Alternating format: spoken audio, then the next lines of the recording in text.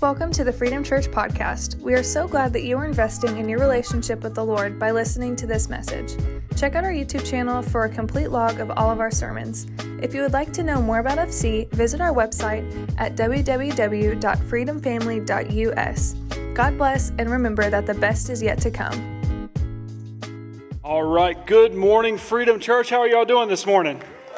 So, for some of you keen eye attendees, you may have noticed that I am not Pastor Terrell. He has taken a little bit of a moment to rest up and just try to recharge before we hit this brand new year running. But is it okay if I just take a moment and brag on our pastor just for a minute?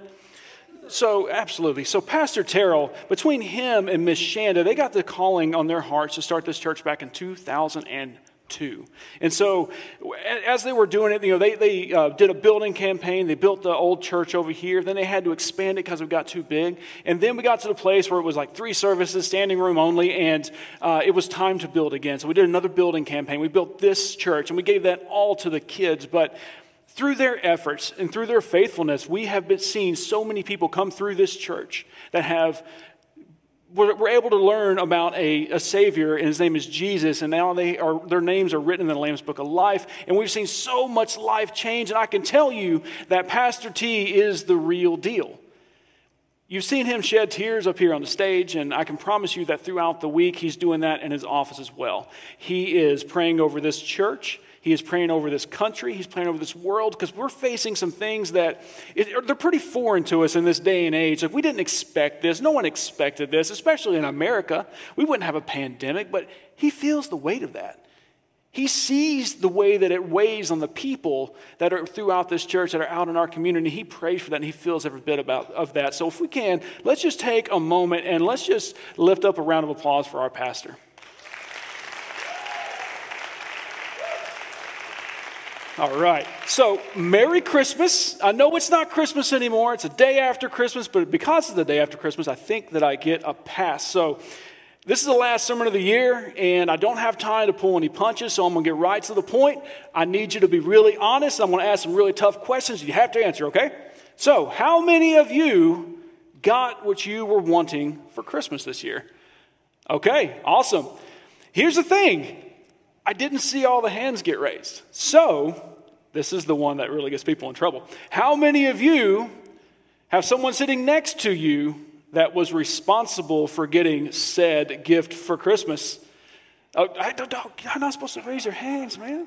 We're supposed to be building up the church, not building up walls or starting like post-Christmas fist fights. That's not what we're here to do. Sorry, it's a bad joke. It's a bad joke. My bad. So, I know I'm not alone in this, but I used to love waking up early on Christmas morning, all right? It's the childhood memory that we have. We go downstairs, we run out to the living room, whatever that looks like for you. We get the toys in there. And, my generation, I am a child of the 80s and 90s. And I don't mean to go against like the way you've built your childhood, but I'm sorry, that was the best era. We had the best cartoons, and because we had the best cartoons, we had the best toys. We had the original Ninja Turtles, we had Voltron, we had Transformers, G.I. Joe, we had He-Man, I don't know if I mentioned that already, we had Thundercats, Mask, y'all remember Mask? It's kind of weird, but it was cool. But we had all those, so we had all the toys for them, and it was absolutely awesome. And the only thing that sort of could stand out above those are like the video games that we had back then, because we had the original Nintendo, the Super Nintendo, Nintendo 64. There was a bunch of really cool ones that are out now and they came out then, but these were the originals. I could still remember the smell of the plastic on Sunday or Christmas morning as we're tearing open those boxes, we're hooking those things up. Super Mario 64 pops up on the screen, and like it just blew our mind. It was all 3D. It was really, really cool.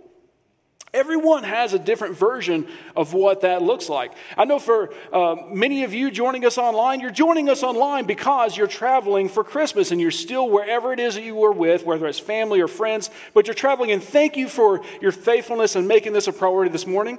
Maybe some of you here traveled, but maybe it was a week ago, 2 weeks ago. Everyone has something different. Mine was, growing up, it was a blend. It's sort of mixed up and different, but by and large, it was usually a week before Christmas. Christmas, we would go over to my aunt's house and my grandmother's house, my mom's side of the family. We'd do Christmas there, and chili or something like that was always the meal. Christmas Eve would be at my grandmother's house here in Hendersonville, and then Christmas morning we would wake up, we'd do our thing around the tree, and then we would usually go to my grandfather's house for sort of a late morning breakfast. And it was really, really cool. But we all have our version of what that looks like, and we all have lots of different stops to make. It makes for a really busy time of the year. But Christmas Eve was always sort of a bit of a standout for us because we had 8 cousins and we're all really close in age and we all grew up in the same town. We were more like brothers and sisters than we were more like cousins, so it was really cool. But over at my grandmother's house, my grandmother had this really weird rule. What she would do on Christmas is we had to open up our gifts one at a time in order from youngest to oldest, including the adults. This took forever. We're a bunch of sugared up kids. We've had a bunch of fudge and pies and punch, and we just wanted to tear open our presents, but we couldn't because of the rule. And what was making it even better is that we would get like the youngest cousin, the one that really couldn't read just yet, and they had to hand out the gifts. And so it took forever because they're walking their gifts over to the mom. What's that name? What's that name? And so it took like 45 minutes just to get the gifts handed out. And then we had to wait. They opened it. Oh, great. Snap picture. They open it. They open it. Finally, I get Tara mine open. They open it. They open it. They open it. And then, like 20 minutes later, it gets back to my turn. And it took forever. What kind of evil criminal mastermind comes up with a plan like that, right? And when I always swore that when I'm a grandparent and I make the rules and Christmas is at my house, I was going to do the same thing. I'm sorry. There's something about it. I mean, maybe it is fun watching the kids squirm, but also build some integrity, right? We got to raise up this next generation. So, speaking of all the family that was around during this season, a couple of weeks ago, Pastor T had this really cool antique table up on the stage, and around that table, he had these little name cards. And on the name cards were the emotions of some of the things that we could face with our family that we see during the holidays. Anytime we had this, extended family comes together, there's these emotions around the table. And it was super interesting to see or to have a visual of what that actually looks like, to see all those different emotions. And there's so many different personalities that exist within our family, and not just our families. I mean, you just take a look around. We're all different. We all process different. What you think is funny, they think is annoying. Congratulations. Welcome to the human race. That's just how we are. We're all wired different. Our God is very creative, and he's not going to make everyone exactly the same. He likes variety. Amen? All right, so our families are a bit of a microcosm of what we see in a much larger scale out in this world. When we leave the safety of our families, though, the gloves are off. Everything is ratcheted up. If you're a Spinal Tap fan, it's cranked to 11. Everything is more raw and real, and the backstabbing has life-altering consequences, and it can be really dangerous out there in that world. In our families, it's a lot easier to be civil. In the world, the gloves are off. Lines are drawn in the sand. I'm going to win. I'm going to get out in front because I have to beat the other person, because if they win, I don't. And that's life. And we get stuck in the middle of that. So I want to ask a question. When did we allow our sense of self to override our call to love one another? It's not many people's intention to be hateful or hurtful. Sometimes it just happens, and you just go on about life like nothing ever happened. And I wish I could say that those of us who follow Jesus, those of us who have given our lives to him and have accepted that great commission, I wish I could say that we're immune to this. But I'm sorry to say that we're not. Sometimes we Christians can be amongst the worst offenders. Sometimes we can go to those people out in this world that don't know Jesus and that refuse to know Jesus because of the hypocrites. And we perpetuate that. That word hypocrites, it loves to get thrown out in the world around us. We perpetuate that, and we don't even realize it sometimes. So the Bible is a really great place to find wisdom. Whenever I talk to their youth on Sundays or circles of friends, that's something that gets brought up often. I mean, any situation that you can face in life, whether it's relationships, family, business, finances, whatever, you can get wisdom in God's word within the Bible if you just open the pages, if you just look for it. The book of Ephesians, for instance, is a really, really great read that spells it out. It's a fairly short book, but there's so much wisdom in it, so much guidance within that book that if you were just to sort of go in and structure your life to follow what it says, you're going to be setting yourself up on a pretty good path for success. Let's check out Ephesians 4:30 through 32. And do not bring sorrow to God's Holy Spirit by the way you live. Remember, He has identified you as His own, guaranteeing that you will be saved on the day of redemption. Get rid of all bitterness, rage, anger, harsh words, and slander, as well as all types of evil behavior. Instead, be kind to each other, tender-hearted, forgiving one another, just as God through Christ has forgiven you. Now, this message was directly towards Christians. It was meant for Christians. Now, if you don't know Jesus yet, if you're just here because you were promised lunch, because you were one of the ones that traveled, after you got to go to church to get lunch, so you're promised that, so that's why you're here. Or if you're joining us online out of curiosity, you're just checking this out, this doesn't affect you. Because you can't know or follow or adjust your behavior for something that you just don't know yet.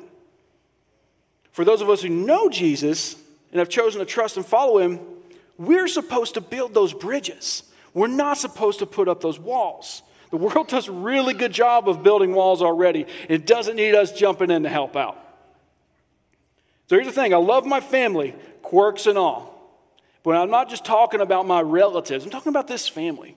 There are people in this room. There are people backstage. There's people out here in the parking lot, serving out in the halls, that I view in the same light as family. I would call them at 2 a.m. because I know they're not going to get mad at me because they love me that much to be there for me, and I would do the same for them.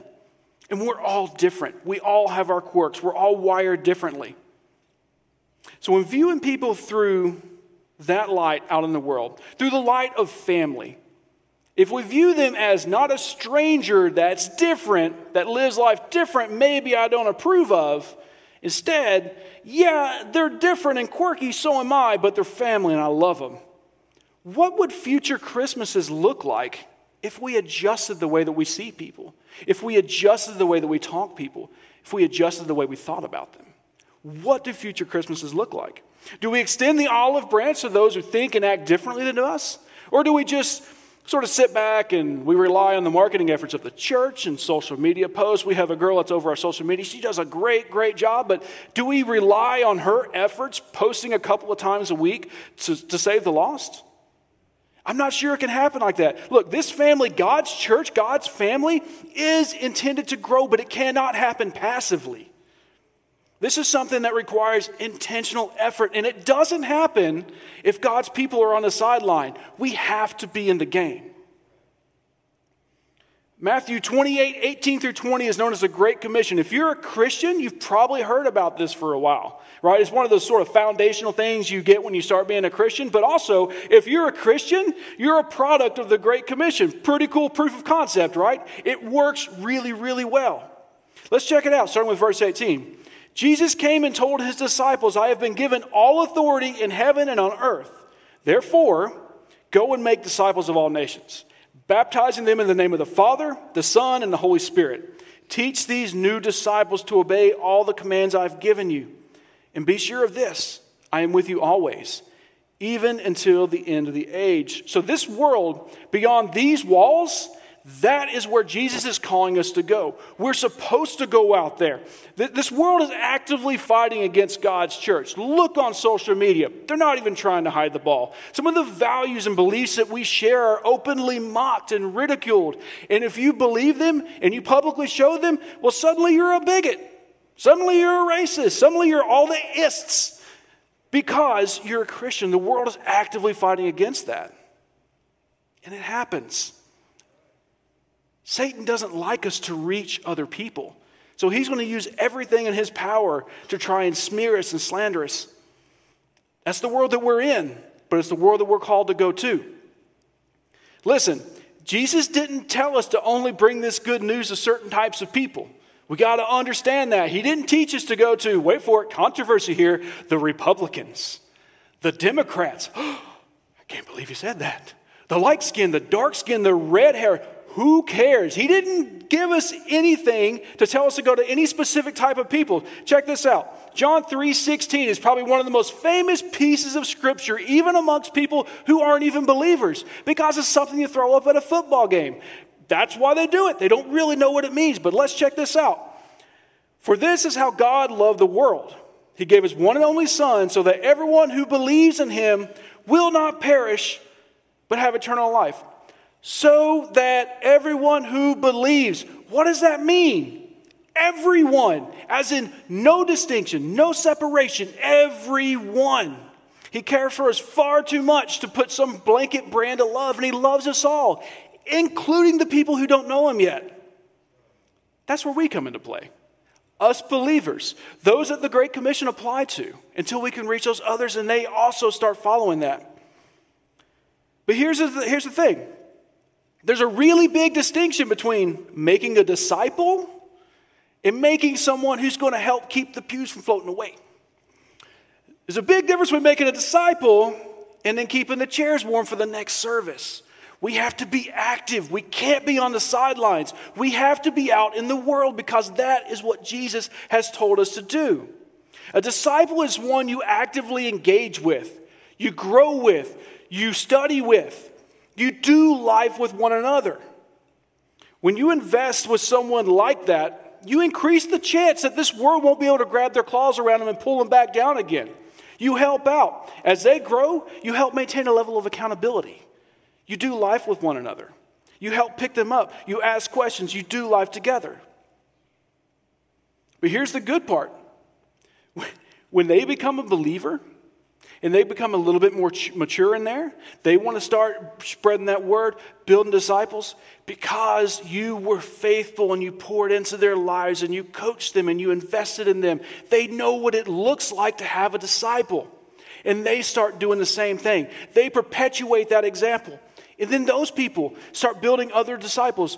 It works really where you get to actively see the kingdom growing, but it doesn't happen unless you invest, unless you get off the sidelines.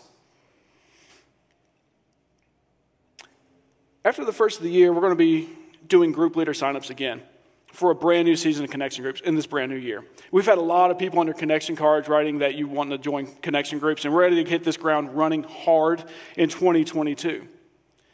And these groups have a chance to be absolutely life-altering. They were in mine. It played such a big part in my walk. But you have to be invested in them. You have to be committed to attending and growing within those groups. So those are in them, wide a group of people. You're going to have people that are 1 week Christians, and you're going to have people that are decades Christians. And you're all going to be studying God's Word. But here's what's cool about God's Word is that it's the living Word. It sort of changes based on where you are in life. God reveals something to you new within His Word, something that you could have memorized and you've read so many different times. You got it cold, something that the people who've been in there for a couple of decades can kind of get stuck in. They got it cold, they know it. But then this person over here that may only be a week Christian, week long, God shows them something different.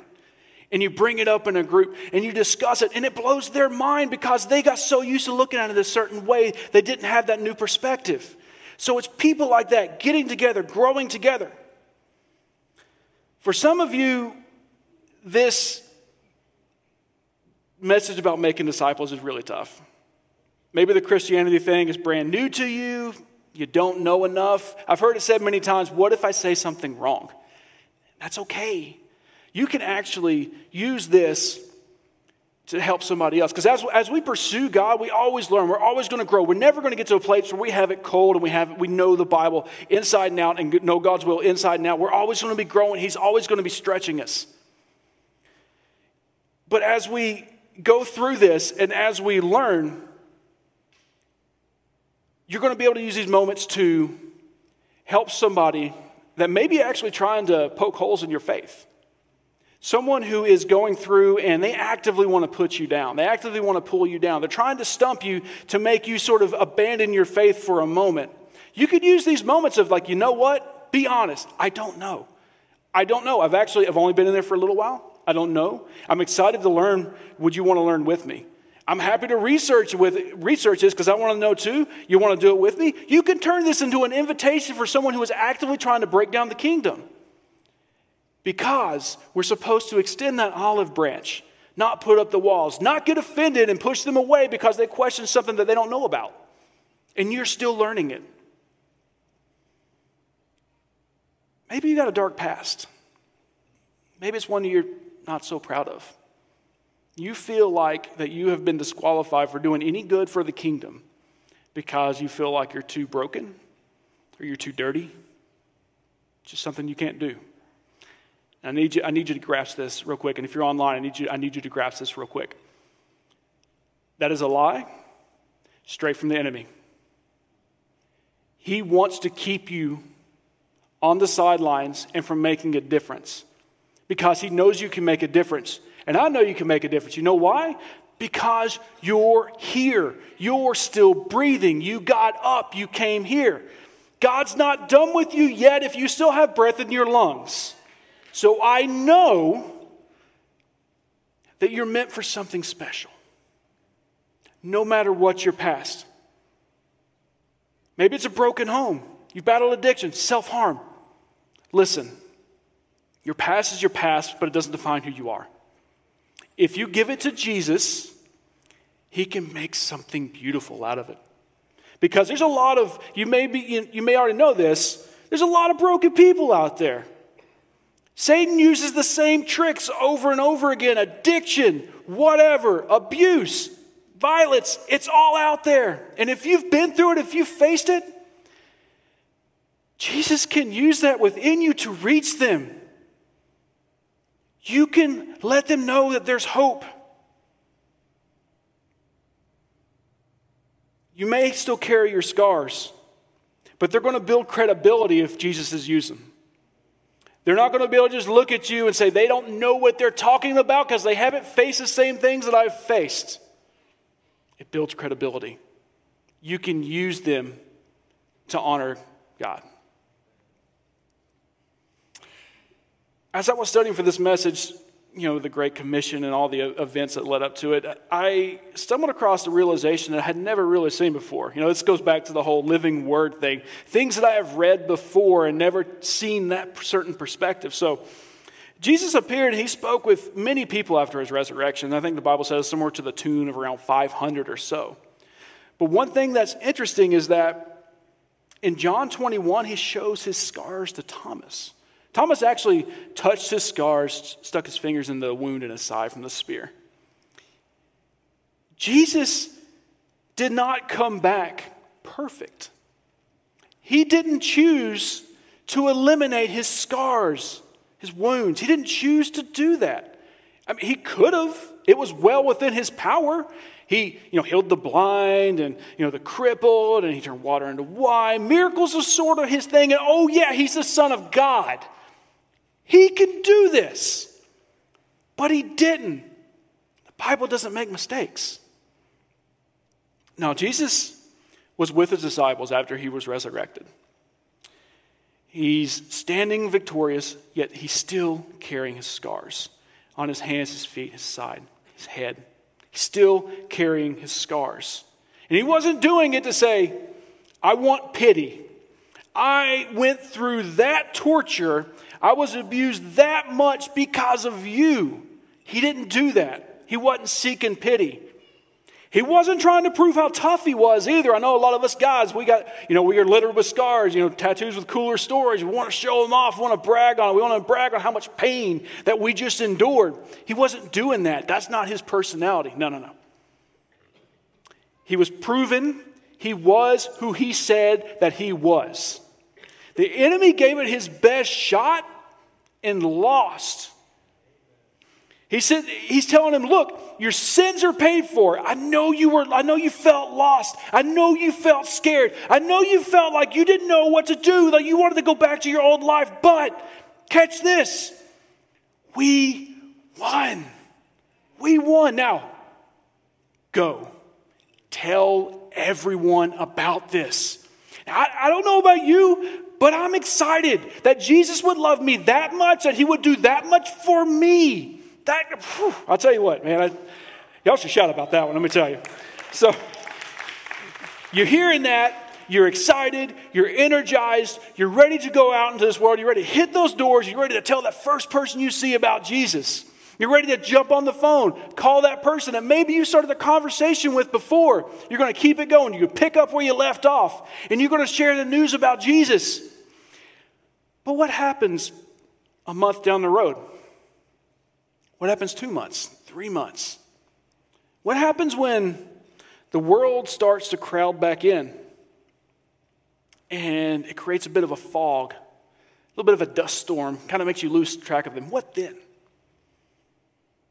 When work demands so much time of you that church is a chore, when the kids start making bad decisions, when the marriage feels a little rocky, and you're not sure what you're going to do, what then? Did you know that Jesus' parents lost track of him? Could you imagine? Literally, angels went to each of them saying, hey, great news. It's going to be awesome. You're going to be pumped. You're going to have a kid. No, you're a virgin. You're going to have a kid. It's going to be great. He's going to be the Son of God. He's going to be the Messiah. He's going to, free all the sins. It's going to be great. You're going to be so pumped and you're so jazzed. And he goes away. And 12 years later, you lose Jesus. How do you have that conversation with God? So, let's take a look at Luke 2:41 through 49. Every year, Jesus' parents went to Jerusalem for the Passover festival. When Jesus was 12 years old, they attended the festival as usual. After the celebration was over, they started at home to Nazareth, but Jesus stayed behind in Jerusalem. His parents didn't miss him at first because they assumed he was among the other travelers. But when he didn't show up that evening, they started looking for him amongst their relatives and friends. Now, I want to pause there for a moment. One thing to keep in mind about this situation is that Mary and Joseph weren't being negligent. When they would travel from these big festivals, there'd be large groups of people heading into different directions because it was safer that way. And you would, it wasn't like 440 back in the day. These roads were bad. They were dirt roads, they were rutted out, and there were going to be multitudes of animals, all their bedding material. And back in the day, they were all about the big family. So kids everywhere, right? And so you would have all of these kids running around, screaming, laughing, playing. The men would be with the men, the women would be with the women, the kids would either be with either or, and it would have been absolutely chaotic. With roads that dusty, because it's a pretty dry area, it would have been all over the place. It would have been in their hair, on their clothes, on them, in the air. It would have been absolutely maddening. It was chaotic, absolutely chaotic. Basically, they just got caught up in the buzz of the moment. The moment was so intrusive into their lives in that instant that they just lost track of where he would have been. So let's keep going with verse 45. When they couldn't find him, they went back to Jerusalem to search for him there. 3 days later, they finally discovered him in the temple, sitting among the religious leaders, listening to them and asking questions. All who heard him were amazed at his understanding and his answers. His parents didn't know what to think. Son, his mother said to him, why have you done this to us? Your father and I have been frantic searching for you everywhere. But why did you need to search, he asked. Did you know that I must be in my father's house? When they realized they had lost him, they stopped what they were doing and they searched for him. See, here's the thing about Jesus. Jesus is never lost. He can't get lost. But you and me, we're flawed individuals. It's pretty easy for us to lose track and to get lost. The trick is to find him when we lose track of what we're supposed to do. The trick is to seek him out. But this is where having Christian brothers and sisters comes into play. These are the people that are going to know us. They've been doing life with us. And if they know that you haven't been around, you haven't been talking, they're going to be reaching out. They're going to be showing up at your door, knocking on, like, hey, what's going on? Are you okay? How's everything going? How's the family? When you've been following Jesus and you get lost and you trip and you fall on the side of the road, they're going to be the ones that say, wait a second, where's John at? Have you seen Cindy? Let's go find them. Let's go see how they're doing. What do they need? Can we help them? That's where the Christian brothers and sisters are supposed to be at. Going back to the thought that I had earlier, as we're looking at future Christmases, You and I play such a huge role in actually how that shapes up. This year in 2020 struck a blow to people's faith. It tripped them up in their walks. They were isolated from the people that they relied upon. They got used to the seclusion and they started figuring out, well, I can do this on my own. That's fine. I'll watch online. It's going to be really good. And they never walked away from that. And the next thing you know, that fell off in the priority list. And now they just think that they can do it on their own. That's a very, very scary place to be in a world that doesn't want you, that doesn't like you. This isn't a numbers conversation by any means, but prior to 2020, I talked in the beginning about how we went through all these building campaigns. It was great. We were running prior to 2020 anywhere, around 1,000 people on any given Sunday, sometimes a little bit more through this church. And it was pretty awesome. And then, post where we're at now, we're running at about 70%. And praise God, we've been very fortunate. There have unfortunately been many churches across this nation who had to shut their doors because people just lost this as a priority in their lives. They lost the need for a Savior in their lives, and it just wasn't priority. In the beginning, for a time back in 2020, we didn't know much about this virus or pandemics. We never faced anything like this. So we actually shut our doors for a little bit of time. And we opened back up to the tune of 50%. That was a big blow. And I could have just imagined the weight on Pastor's shoulders as he's preaching to a crowd that is much thinner than it typically would be. Knowing that there are people out there that are hurting and that they're lost and that they're scared. And he wants to be there for them. That's a hard weight to carry. We are seeing the numbers going up, though. There's a lot of people moving to this area. There's a lot of people that are seeking a local body of believers to grow with and to do life with. And we're super excited. We're praising Jesus every single day that there are people that we can reach, people that we can talk to. Like I said before, if you got air in your lungs, God's not done with you yet. What's cool about this is that we know this Great Commission thing, we know it can be done because Jesus is the one who told us to do it. And here's what's great. This whole conversation has been about discipleship, building Christian brothers and sisters, surrounding yourself with other believers, building each up, reaching the lost. When you do that, you have them to help hold you accountable, help build you up, help lift you up. When you're feeling down, and you're feeling like the world is kind of taking a step up in victory, you know that they can pull you up and say, that's a lie. Because we've already won. We're just trying to tell everybody else about it. And oh yeah, by the way, you have God's Holy Spirit. And when I was talking about that mature Christian, the one who's been doing it for a couple decades, they get the same Holy Spirit as the one that has been a week-long Christian. Or perhaps the seconds-long Christian, someone who may have heard something in this service with the worship team, up here on stage, whatever. The Holy Spirit has moved something within your heart, and you may be a brand new Christian. It's the same Holy Spirit. There's no level up. There's no tiers. There's no youth version of the Holy Spirit. The Holy Spirit. And He's there with you to strengthen you, to give you wisdom, to help you through this.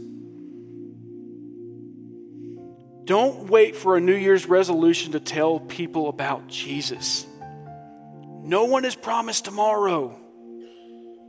This can be the day that you change somebody's life. Don't put that off. If you can, let's bow our heads. And for those of you who join us online, I really want you to join us as well. We're all going to do this together. As we're looking at the last few days of this year, I think there are many of us who are realizing that perhaps we've been keeping a distance from those that we don't agree with. Maybe, people that in our lives that we could be reaching out. Maybe that person is someone you work with.